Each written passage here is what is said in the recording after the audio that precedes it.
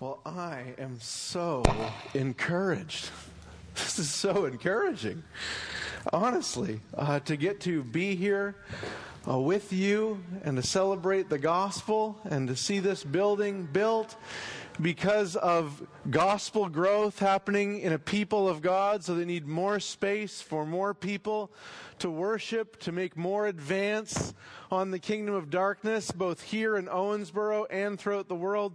This is, I am honestly and genuinely, deeply encouraged by just the little bit of time I've gotten to be here. I'm actually a little afraid I may ruin it with the rest of the afternoon. Charles Spurgeon said the worst sermon to preach was the afternoon sermon. It's nap time.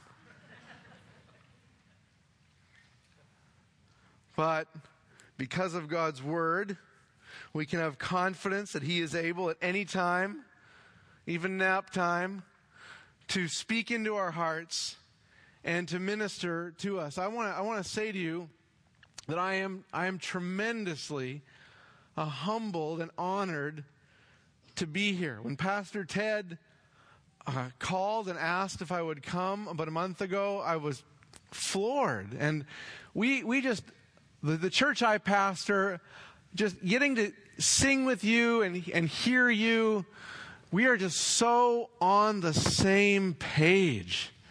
Jonathan, will you please come do the pastoral prayer next week at Emmanuel? I would have driven here this afternoon, just to get Pastor Keith Maddie's encouragement when I walked in the door. The things he read on Facebook don't make any sense to me because they're in Spanish. But when I saw him face to face, the encouragement changed. Honestly, I've been deeply encouraged by your pastors. Pastor Sam taught me the word salubrious. I never would have known that word if it hadn't been for Pastor Sam. If you want to know what that word means, you can come and speak to him. But honestly, to be with you, a congregation and a school community that has chosen to submit to such godly men and wisely to submit to men who are seasoned in ministry and young in the ministry is very encouraging. To hear the heart of your school administrator and just even to see his tears over this vision of some 20 years is deeply encouraging. And before I say one single thing, I just want to say, and I mean this, thank you. I'm so glad to get to be here with you and to see this turning point. A heritage was born just a few years before I was. And so it's good just to sort of dip in late in the age and get to see a little bit of what God is doing in your midst. Would you open your Bibles to Matthew chapter 6, verse 25 through 34 is what I'll read, but we will focus on just one verse. Matthew chapter 6, verse 33. A very familiar verse, a very clear verse, totally life-changing verse. Matthew chapter 6, verse 33, but seek first.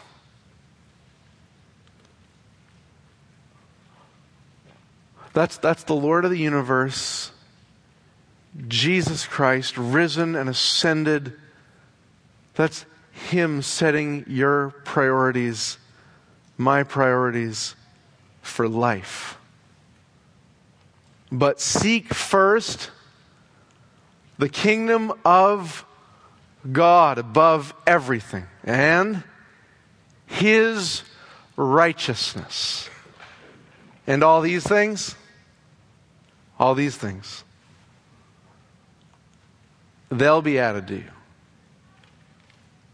But you and me, seek first the kingdom of God and His righteousness. And all these things will be added to you. And just out of our esteem and love for the Word of God, let's read the context and just see where this fits. Verse 25, therefore I tell you, do not be anxious about your life, what you will eat or what you will drink, nor about your body, what you will put on. Is not life more than food, and the body more than clothing? Look at the birds of the air. They neither sow, nor reap, nor gather into barns. Yet your heavenly Father feeds them. And are you not, child of God, bought with the precious blood of Jesus, made in the image of Jesus Christ? Are you not of more value than they? That is the ultimate rhetorical question. The answer is yes. Are you not more value than they? And which of you, by being anxious, can add a single hour to his lifespan? And why are you anxious about clothing? Consider the lilies of the field, how they grow. They neither toil nor spin.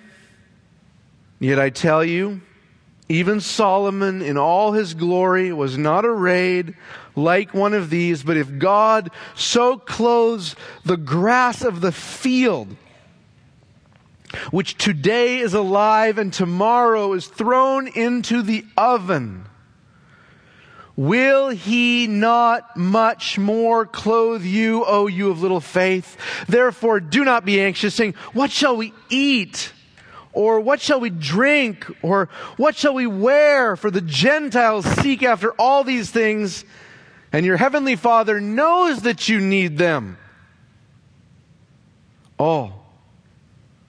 But, now Luke's gospel writes, instead,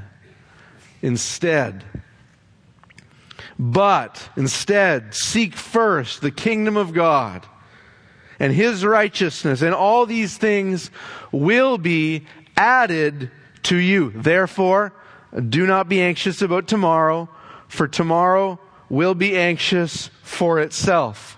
Sufficient for the day is its own trouble.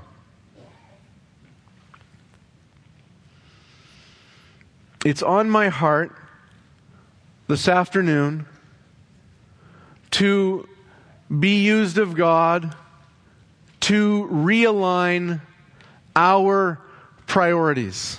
And I say our because, like any Christian, I feel prone to wander. Just like you, I feel prone to get out of alignment. And it is vital that we constantly are bringing ourselves back to God's ultimate priority for our lives. And if we don't know God, maybe we know religion, but we wouldn't really say we know God, then it's vital that you be introduced to God's priority for your life. And I know that in the midst of growing and expanding and bricks and mortar and building, that it can be a temptation to lose track of the main thing. Heard about a church once. They were called by someone and told of serious sin in their midst, encouraged to deal with it, even to exercise discipline because of the serious sin in their midst. And they said, we can't do it now. The 100th year anniversary is coming up next year, and it would ruin the celebration. They had already ruined the celebration.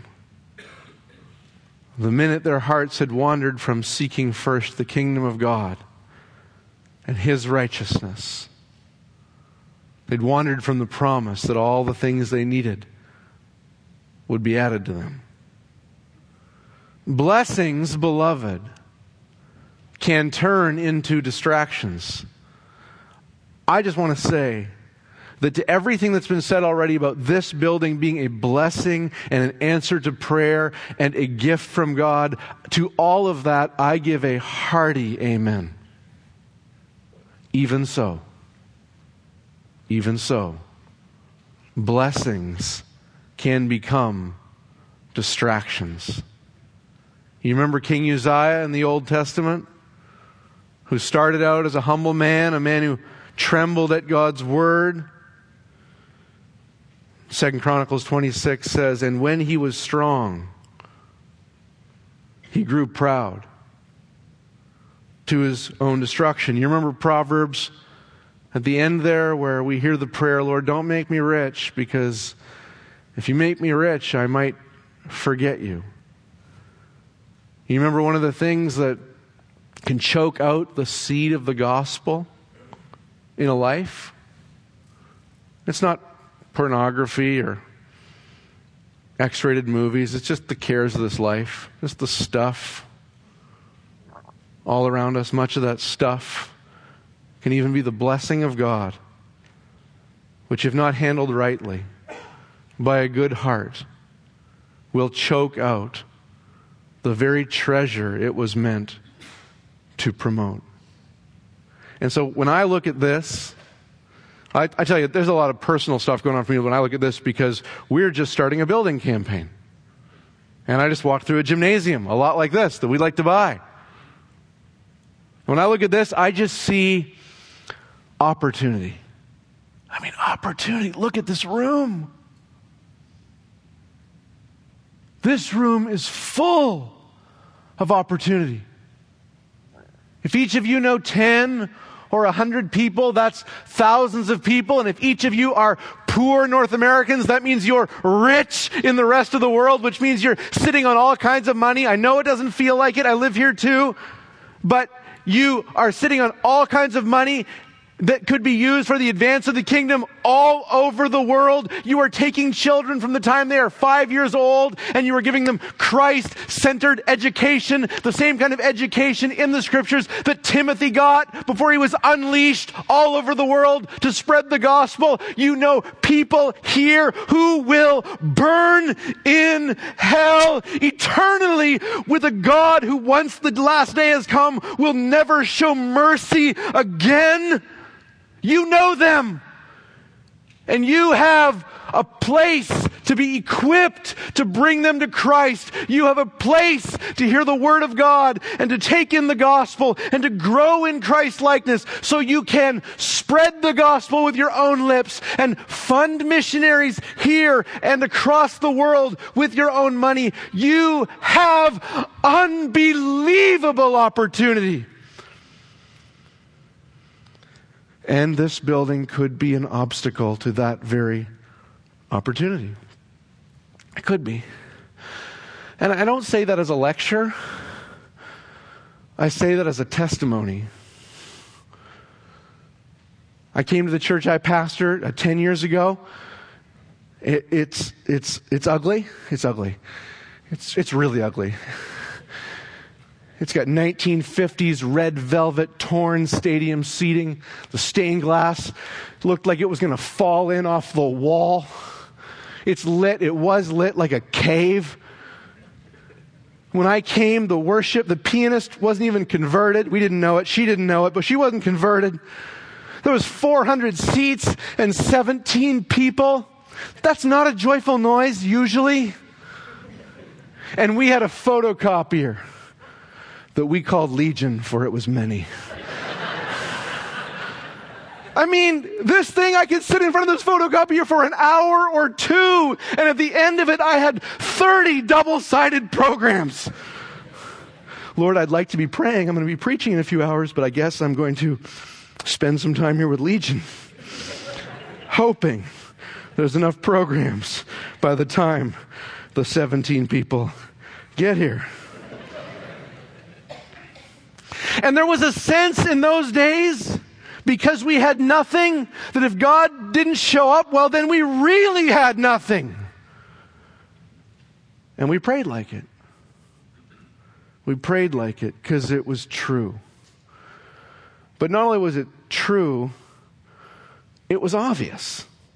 It was just really obvious. And now we've renovated, and we lease a photocopier, and when it doesn't work, we fire the company that leases it to us and get a better one, because we don't put up with Legion anymore. We've actually repaired the stained glass windows so that the congregation does not need to fear glass shattering on their persons during the service. And the worship services they're good. I like the music. The ushers are organized and friendly. And you can get right up to the time of preaching and going, have I sought the Lord? If God didn't show up, would anyone notice? Now, that's not to say, hey, let's return to the times of poverty, let's return to Legion. We're not going back. It's God's blessing to have a great facility. It's God's blessing not to have a sound system that doesn't scream feedback in your ears. That's a blessing. But in the midst of everything going smoothly and things going better, you have to become more intentional, pastors. More intentional to those involved in the school. Are we seeking first the kingdom of God and His righteousness, and then trusting He'll give us all the things we need? Or are we maintaining stuff because enrollment's up and attendance is up and it's great, but it's Ichabod?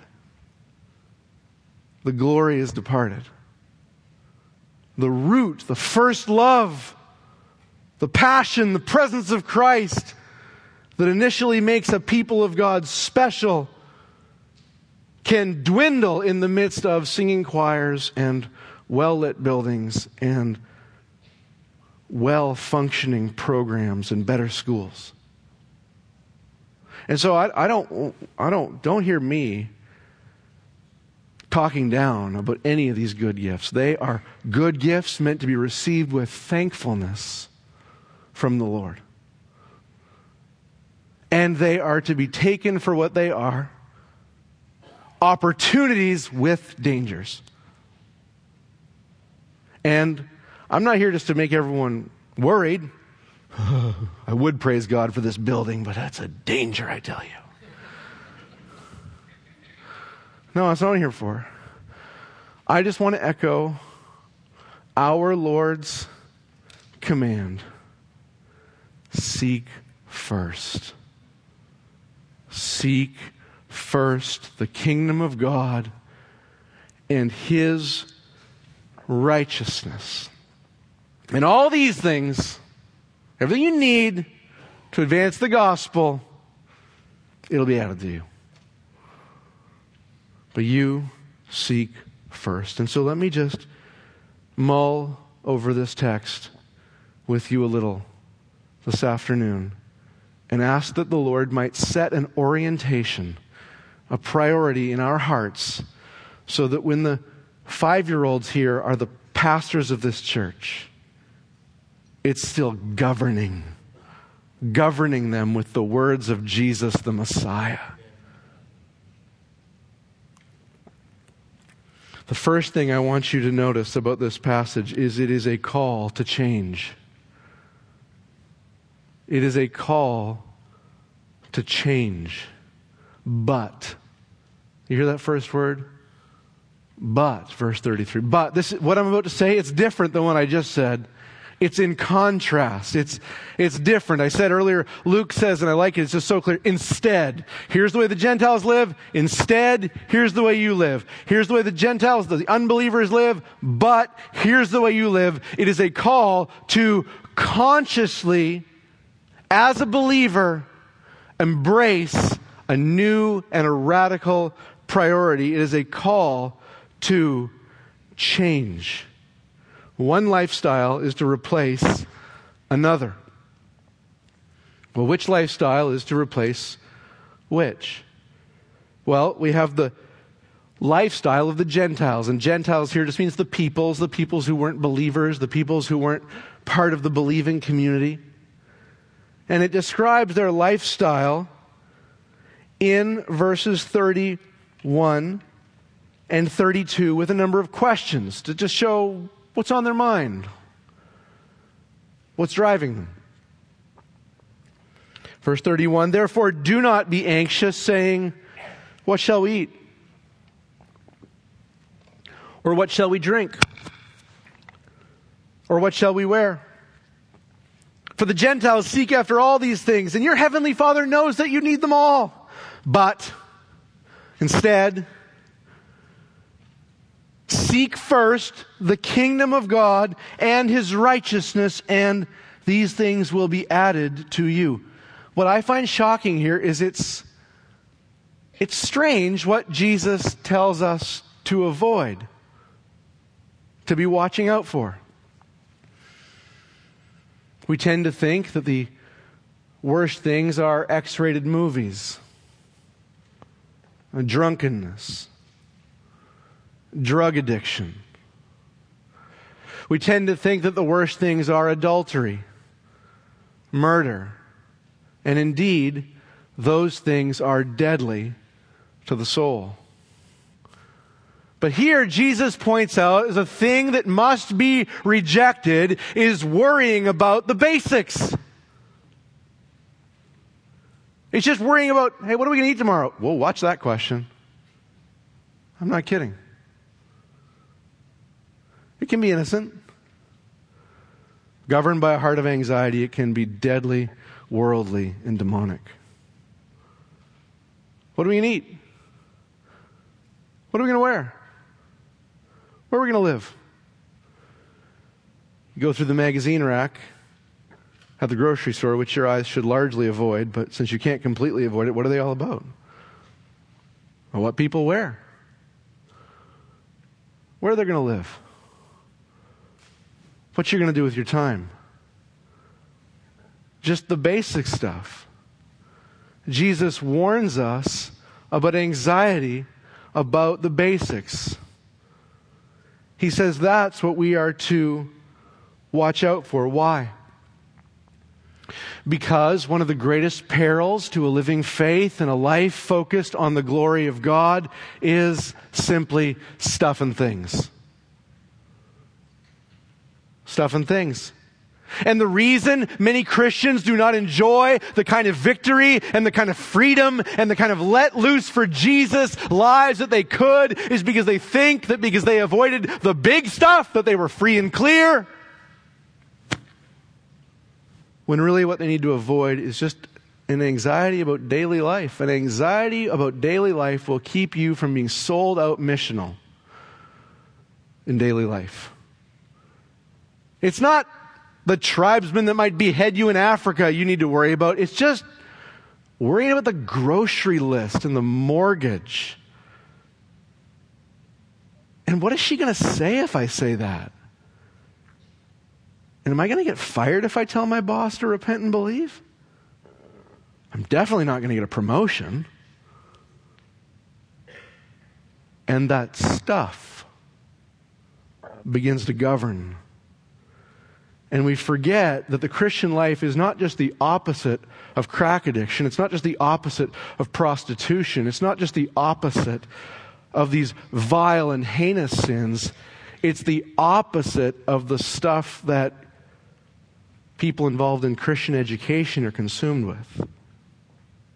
It's the opposite of the stuff that church people think it's okay to be obsessed with. That's what the true Christian life is the opposite of. It's the opposite of just being consumed and anxious about daily, neutral stuff. Things that can, put in the right place, can even be good gifts. Can be our obstacle. Look at what Jesus says about these things that we get all consumed about. They show a life of shallowness. Worrying about stuff is a life of shallowness. Verse 25, therefore I tell you, do not be anxious about your life, what you will eat or what you will drink, nor about your body, what you will be put on. Is not life more than food, and the body more than clothing? If you walk through life mainly worried about the grocery bill and the mortgage and the career and the home and the clothes for the kid, you are missing the point of life. And the point of life is communion with God. This is eternal life, that they might know you and Jesus Christ, whom you have sent. You know, the world taught, this guy's shallow, that guy's shallow, everybody's shallow. You ever notice that all the people calling each other shallow are shallow? Just one group dresses this way while they're shallow, and another group thinks they're dumb and dresses a different way while they're shallow. One people eats at this restaurant and thinks those people are shallow. And another people won't eat at that restaurant, but eats at this restaurant and thinks those people are shallow. And Jesus says, you're all anxious about all the wrong things. You're all shallow. You're all missing the point of life. Life is about communion with the living God. You eat food to have communion. You put on modest clothes and cover up to have communion. You don't just stuff. It's just boring and shallow. Not only does a life full of anxiety over stuff show a shallowness, it shows a fatherlessness. It shows a fatherlessness. Verse 26. Look at the birds of the air. They neither sow nor reap nor gather into barns, yet your heavenly Father feeds them. Are you not much more value than they? A life that's just me worried about my IRA, my retirement, my 401k, my stuff. That life is wicked, not simply because it is illicit, but because it is fatherless. And the whole point of your life is to commune with the Father through His Son, the Lord Jesus Christ, and the reconciliation He purchased for sinners on the cross. Your life, Christian, is not to be one of shallowness. It's not to be one of fatherlessness. And it's not to be one of powerlessness. Look at verse 27. And which of you, by being anxious, can add a single hour to his span of life? Who can do that? Who's got the power? You got the girl power to add an hour to your life? You got any kind of power? The only thing you can add to your life by worrying is an ulcer. That's all you can do. Keep tagging it in business by worrying. And the reason it's so wicked just to live a life about stuff and places and things and food is because it's powerless and fatherless. And it shows a shallowness. And lastly, it shows a godlessness. It says in verse 29, yet I tell you, even Solomon in all his glory was not arrayed like one of these. But if God so clothes the grass of the field, which today is alive and tomorrow is thrown into the oven, will He not much more clothe you, O you of little faith? Don't you have a God? Believer? Don't you live with a God who can take care of things in a minute? Who can work things out in a minute? And you don't want to engage in the kind of wickedness and the kind of sinfulness of living in a godless, fatherless, powerless, shallow way. Instead, give it all for the kingdom of God. Just go all out. But what if I don't have time to worry about getting a bigger house? He'll get it for you if you need it. What if I wind up like Daniel and I risk my career to stand up for the kingdom and somebody tries to kill me? That's okay. He's got lions under control. All these things will be added to you. He's freed you up. He's freed you up from shallowness. He's freed you up from powerlessness. He's freed you up from fatherlessness. He has freed you up. All you got to worry about is going hard after Him. That's it. Now, I need to be clear to those here who are unbelievers. And I don't know what it's like in Owensboro, but when I say those of you who are unbelievers in Louisville, like nobody thinks I'm talking about them. Anybody, nobody. Okay, I live in a neighborhood full of crack, prostitution, all that kind of illicit wickedness. I live right in the middle of that, and I say unbeliever, and nobody thinks I'm talking about them. Because we live in a world that doesn't have a clear idea of what a believer is and what a believer isn't. We stopped in Omaha, Nebraska to get a cup of coffee on our trip. We made it from Sioux Falls, South Dakota to Louisville, Kentucky in one day. It's my first time with 5-hour energy. Works very well. We stopped in Omaha, Nebraska, and we got out of this coffee shop, and I could tell instantly that there's something kind of Christian going on about this coffee shop. It said, "Eat, Pray, Love, Sunday at 5:30. So some sort of maybe church service going on here. It said, "Soul Hungers," above the front door. I walked in, and you could buy Buddhist books. You could buy Christian books. You could buy liberal Christian books. And I was pretty sure that I was in the middle of what was considered to be an evangelistic effort. But what I was pretty sure was going to be people who had denied the gospel. I walked up to the front counter, got my kids some juice. I said, "So what church runs this place?" "We are a church." "Oh, okay."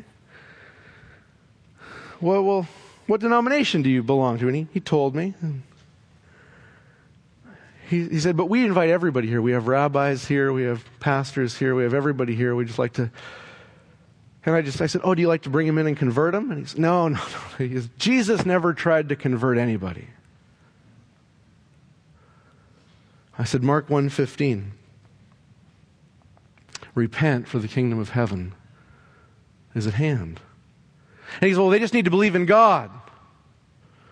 And I said, "I am the way, the truth, and the life. No man comes to the Father except by me." And what this man was demonstrating was the notion that's totally common in our culture, that there's no need for conversion. There's no need to clearly define who God is and what a believer is. There's no need for any of that. And so before I make any application to the unbeliever, I need to just make it clear there's such a thing. There's such a thing as an unbeliever. Unless you have come to understand that you are utterly and totally sinful, because all have sinned and fallen short of the glory of God. Unless you have come to believe that your only hope is in Jesus Christ and in His death on the cross, and you can contribute absolutely nothing to your salvation. Unless you've come to believe that in a reaction to that cross, you must turn from your sin and grab a hold of Jesus for mercy. Unless you've come to believe that, you can be a Baptist, you can be a Methodist, you can be a Catholic, you can be a Hindu, you can be a Muslim. You have this in common: you are not a believer. You're not a believer. And I say that not to condemn you. The Bible is clear that if that's your state, you're already condemned. And I was there for many years. I say that to invite you into a change. This is a call to a change. It's a call to you, if you're an unbeliever, to repent of being consumed with what you're going to wear and what you're going to eat. Whether it's being consumed like a Muslim is consumed with what they're going to wear, or being consumed with Mormons, how they're consumed with the underwear that they're going to wear and what they're going to wear, or whether it's being consumed like a North American is consumed with being fashionable and where they're going to eat. Whatever it is that you are concerned with, just the stuff of this life, I want to invite you to repent of living such a shallow, fatherless, godless life, and invite you to the Lord Jesus Christ, who died on the cross for sinners who couldn't get anything on their minds except stuff. He died on the cross to reconcile them to God and to pay the price for their sins so that they could be children of God and they could receive a promise like this. It's a call to change. And believers, I want to speak to you and just say, you need to make this change continual in your life.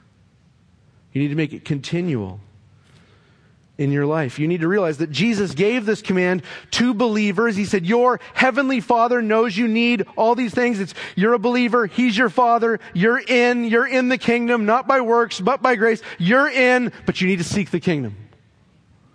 You need to seek the kingdom. Just because you've been declared righteous, just because you have been declared righteous and placed in the kingdom, transferred out of darkness into the kingdom of His marvelous Son, just because you've been transferred by the most remarkable act of grace, doesn't mean you can coast for a minute. You need to fight the flesh. You need to gouge out eyes. You need to cut off hands. You need to fight, and you need to say to the young people, you know there is a kingdom worth fighting and dying for. Seek it first.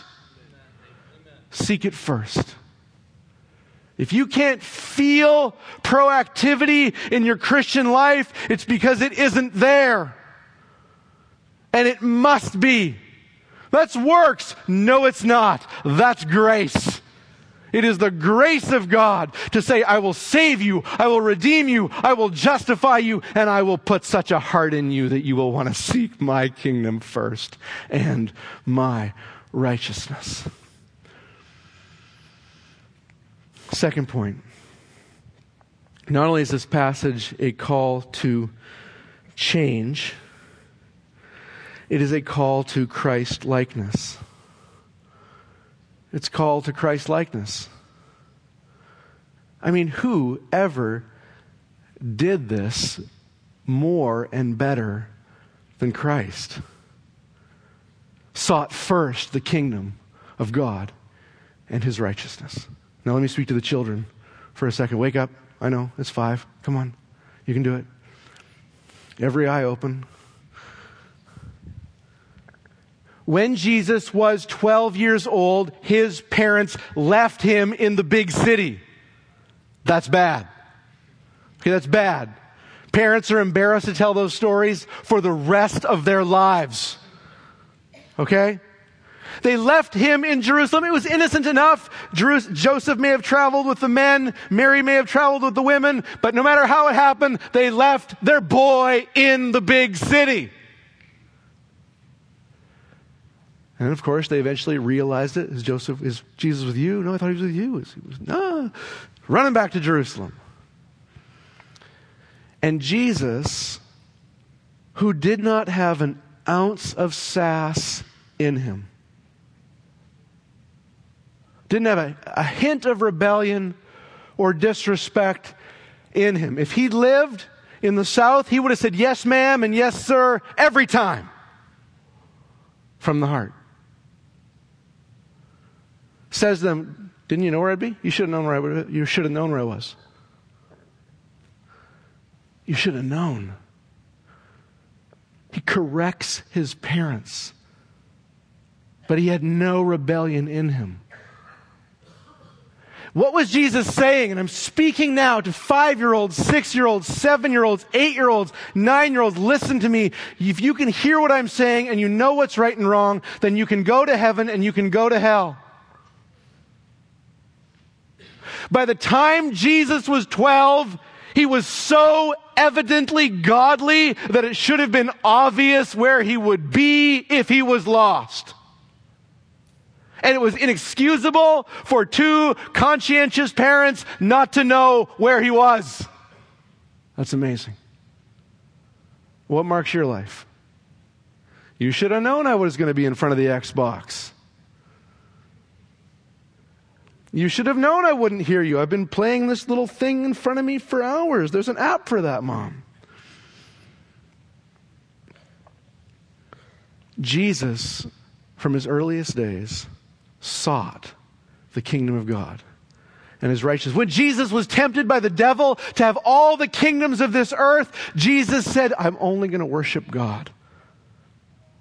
When Jesus started His ministry in Matthew chapter 4, He preached to other people, repent, for the kingdom of heaven is at hand. He advanced the kingdom. His whole life was about advancing the kingdom. And you know what He did? He took that perfect life of righteousness and He walked that perfect life all the way to the cross. And in perfect submission, first to Joseph, then to Mary, and then ultimately to his heavenly Father, he gave up that life on the cross of Gethsemane. And he died so that 10-year-olds and 12-year-olds and 40-year-olds and 50-year-olds who have not sought the kingdom of God and his righteousness can be utterly forgiven, covered in his righteousness. And then one more thing. He died so then they could then seek it in their own lives. Not as a way to get to heaven, but as the fruit of the Holy Spirit in them. He died so that you could be covered by his righteousness, forgiven by his blood, saved by his death, and then given his Holy Spirit so that you could obey this. Seek first the kingdom of God and his righteousness, and all these things will be added to you. Do you do that? Now that you got the Holy Spirit? Or if you claim to be a Christian, does this mark you?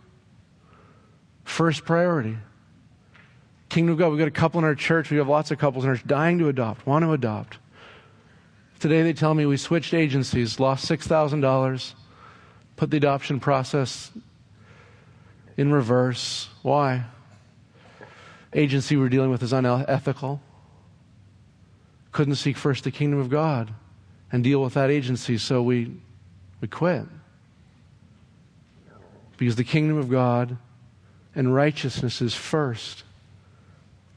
Now think about this. Just think about this in the context of the Sermon on the Mount. I mean, I could ask you, do you read your Bible? Do you pursue power? I could ask you all this, but I couldn't do it better than Jesus. Do you commit adultery? And not just are you actively committing adultery, but do you even lust in your heart? The eradication of even lusting in your heart is the pursuit of the kingdom of God and his righteousness. Do you murder? No. I got my kids in a Christian school. I don't murder. Do you hate your brother? Have you ever called anyone an idiot? Raka, you fool. That's murder. Do you need to sign a lot of forms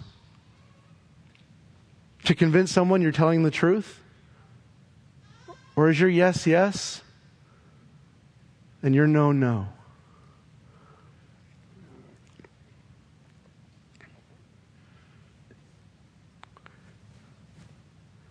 What about divorce? Sure there's not another exception clause, Lord? She's driving me into debt. She won't start bringing things up on the credit card. Nope, only adultery. Other than that, you're in like I'm in. You're in like I'm in. When you pray, we're seeking the kingdom of God. We're going to have a prayer meeting. We're seeking the kingdom of God and his righteousness. Who do you pray for? Do the prayers improve when there's people around? Don't you hate that about yourself? I hate that about myself. Or are the prayers at their best in the closet when no one's watching? Is that where the communion's happening? What about giving? Should we put a big brick over here with everybody's name? Tell who gave the most? Or when you give, do you just want to make sure God knows? That's seeking the kingdom of God and his righteousness. That's it. Empowered by the Holy Spirit, under the grace of God, empowered by the Holy Spirit. That's what Jesus commands. He did not die on a cross so that believers could bemoan the fact that they never seemed to be able to obey, ever. That's not why he died. He died to give an actual forgiveness and empowerment and change to a real righteousness. And if you've never tasted it, you've never been saved. You've never been saved. And here we are in a building where every Sunday they will preach the Word of God.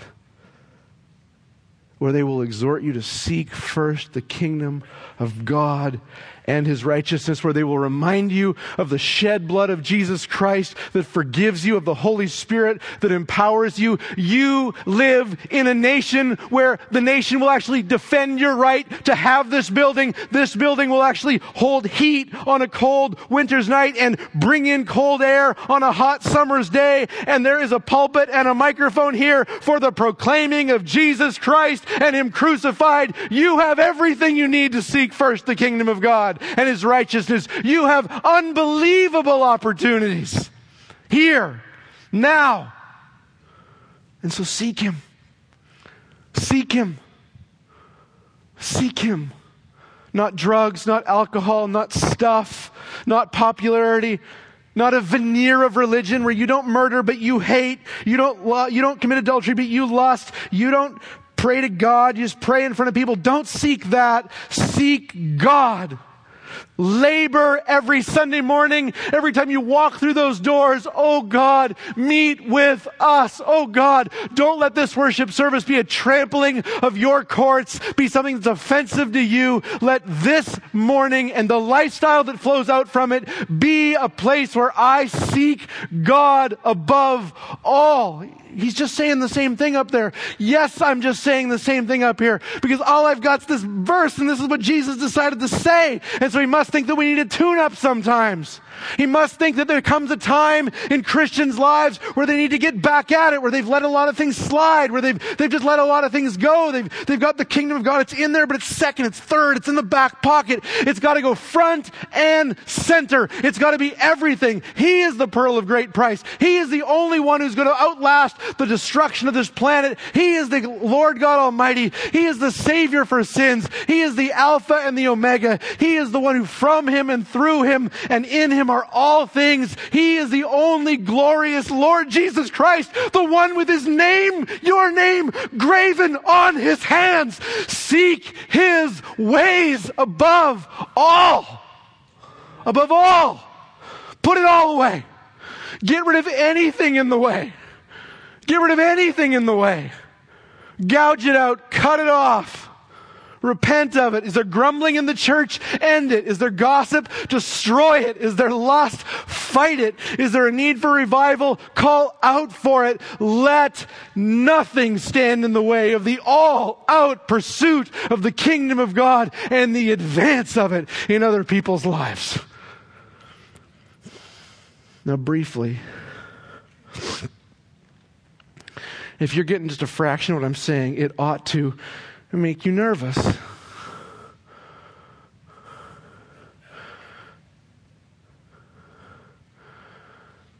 Because people who seek the kingdom of God above all things, well, people just aren't that impressed with their religiosity. You know why? They weren't praying in public. They get persecuted. All who desire to live godly in Christ Jesus will face persecution. People who go all out for the kingdom lose jobs. I know one preacher says, I don't respect any pastor who hasn't been fired at least once for the glory of God. And I certainly don't respect any pastor not willing to be fired for the glory of God. Any Christian, really. You might wind up giving away a bunch of your money you didn't plan on giving. You'll be broke. You might not be all consumed with your clothes, and your clothes won't be all that special, and you'll look like you were in style 10 years ago. A fate worse than death in this culture.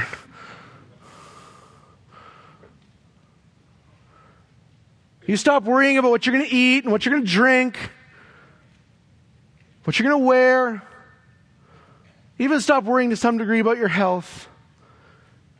And you go all out for the kingdom, and you may wind up like the missionaries we read about who lost spouses and children in their pursuit of the gospel. You may wind up like that other guy, that zealous Christian who lost his job witnessing to the boss. You may wind up exactly like that.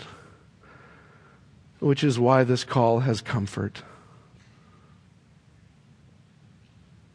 You seek me first, I'll take care of your food and clothing, your drink. I got you covered. I'll take care of you. But Lord, the culture around me and the Gentiles, they're all worried about all this stuff. Surely it's responsible for me to be consumed with all these things. No, you just take care of pursuing my kingdom. I'll take care of that for you. Lord, we're growing. We're going to need a building. We're going to freak out about it. No, I'll get you a building. Just pray to me, ask. Lay it before the people. You just keep yourself on the main track. Let me tell you one story and then I'll close. I read the first half of Hudson Taylor's biography. It now ranks among my 3 favorite biographies ever. Martin Lloyd-Jones, George Whitefield, Hudson Taylor. There's nothing like it. The man went to China, and when he went down a river, every town he went in, no one had ever heard the gospel before. But when he was a young man, he knew he was to go to China. He knew it. He knew he was supposed to go to China. He knew he was supposed to seek first the kingdom of God, and he knew that for him, that meant China. And so he began to train himself because he knew he didn't have the faith it would take. Now, I'm not saying you're all called to China. I'm not even saying you should train yourself the same way Hudson Taylor did. But he knew where God was calling him, and he knew he didn't have the faith for it. And so he decided to test his faith, and he was working for a Christian doctor, and the Christian doctor was paying him, and he decided, I will never ask this doctor to pay me. I'll never remind him when he owes me my paycheck. And so life goes along, and the Christian doctor was a good man, but he was a forgetful man, and he forgot to pay Hudson Taylor. And a poor man with a sick wife asked for Hudson Taylor's last bit of money. He thought, if I give this to this guy, I won't have money for food, I won't have money for rent. He thought, but I know I'm supposed to give it to him. And he gave him the money. Well, God provided a little bit of money for him to have a little bit of food after that, but there he was again.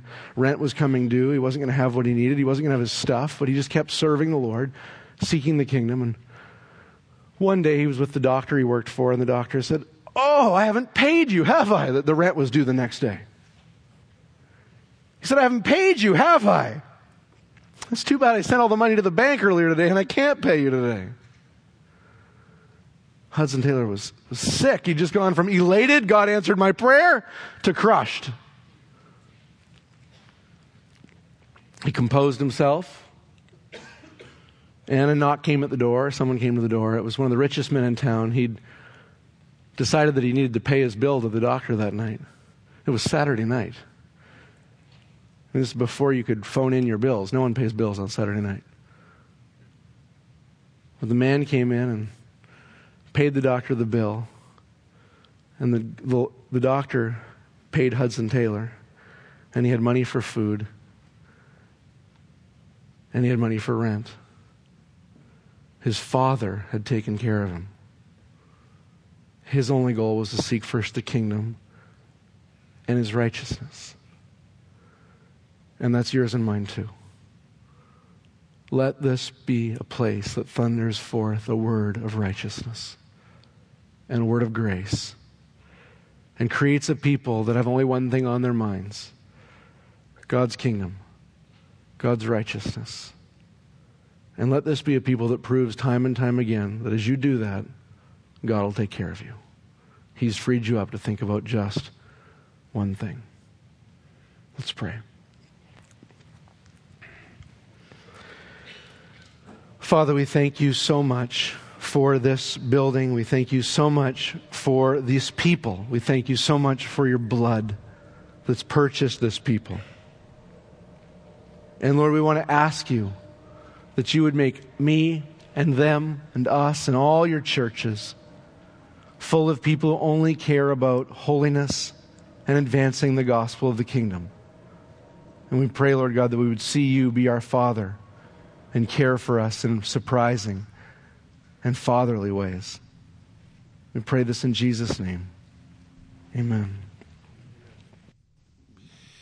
Let's stand, please. Let's stand, please. Let's stand, please, and sing, "Oh, hail the power of Jesus' name."